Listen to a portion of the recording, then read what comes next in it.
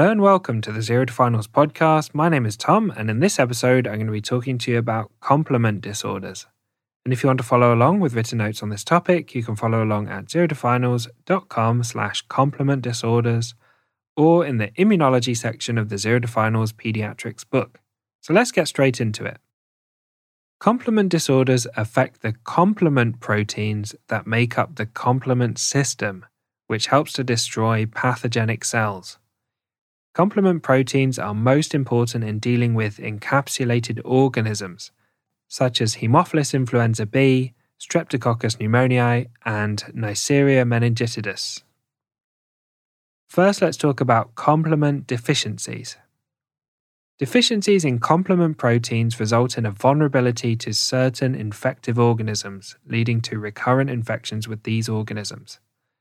Complement deficiencies make children particularly susceptible to infections of the respiratory tract, ears, and throat. They're also associated with immune complex disorders, such as systemic lupus erythematosus, as an incomplete complement cascade leads to immune complexes building up and being deposited in tissues, leading to chronic inflammation. C2 deficiency is the most common complement deficiency. Vaccination against encapsulated organisms is very important in managing patients with complement deficiencies. Next, let's talk about C1 esterase inhibitor deficiency, which is also known as hereditary angioedema. Bradykinin is a part of the inflammatory response.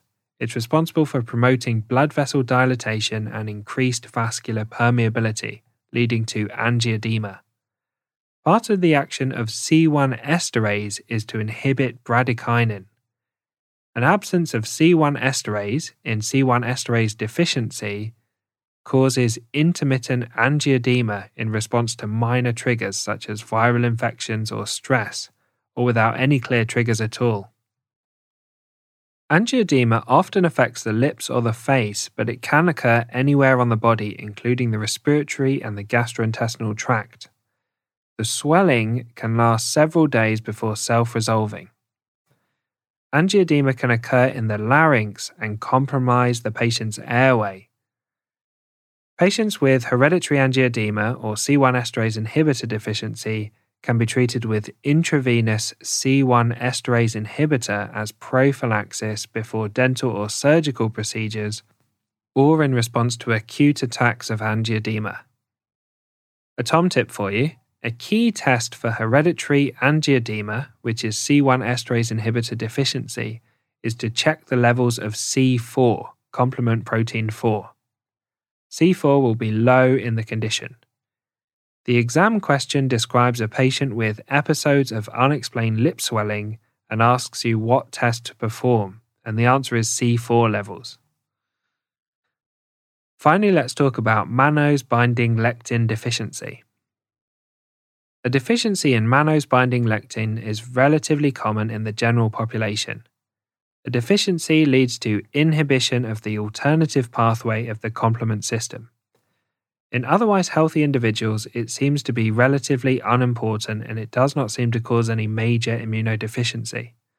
In patients who are otherwise more susceptible to infection, for example patients with cystic fibrosis, it can lead to a more severe variant of their existing disease. Thanks for listening to this episode on complement disorders. As always, a big thank you to Harry Watchman for perfectly editing the podcast. If you want written notes on all the podcast topics, you can find them in the Zero to Finals books, which are available on Amazon, and you can find full audiobook versions of those books on Audible. You can also find notes, videos, illustrations, and questions on the Zero to Finals website at zerotofinals.com. And I hope you tune in for the next episode where we're going to move on to a whole new topic of infectious diseases and start with an episode on vaccinations.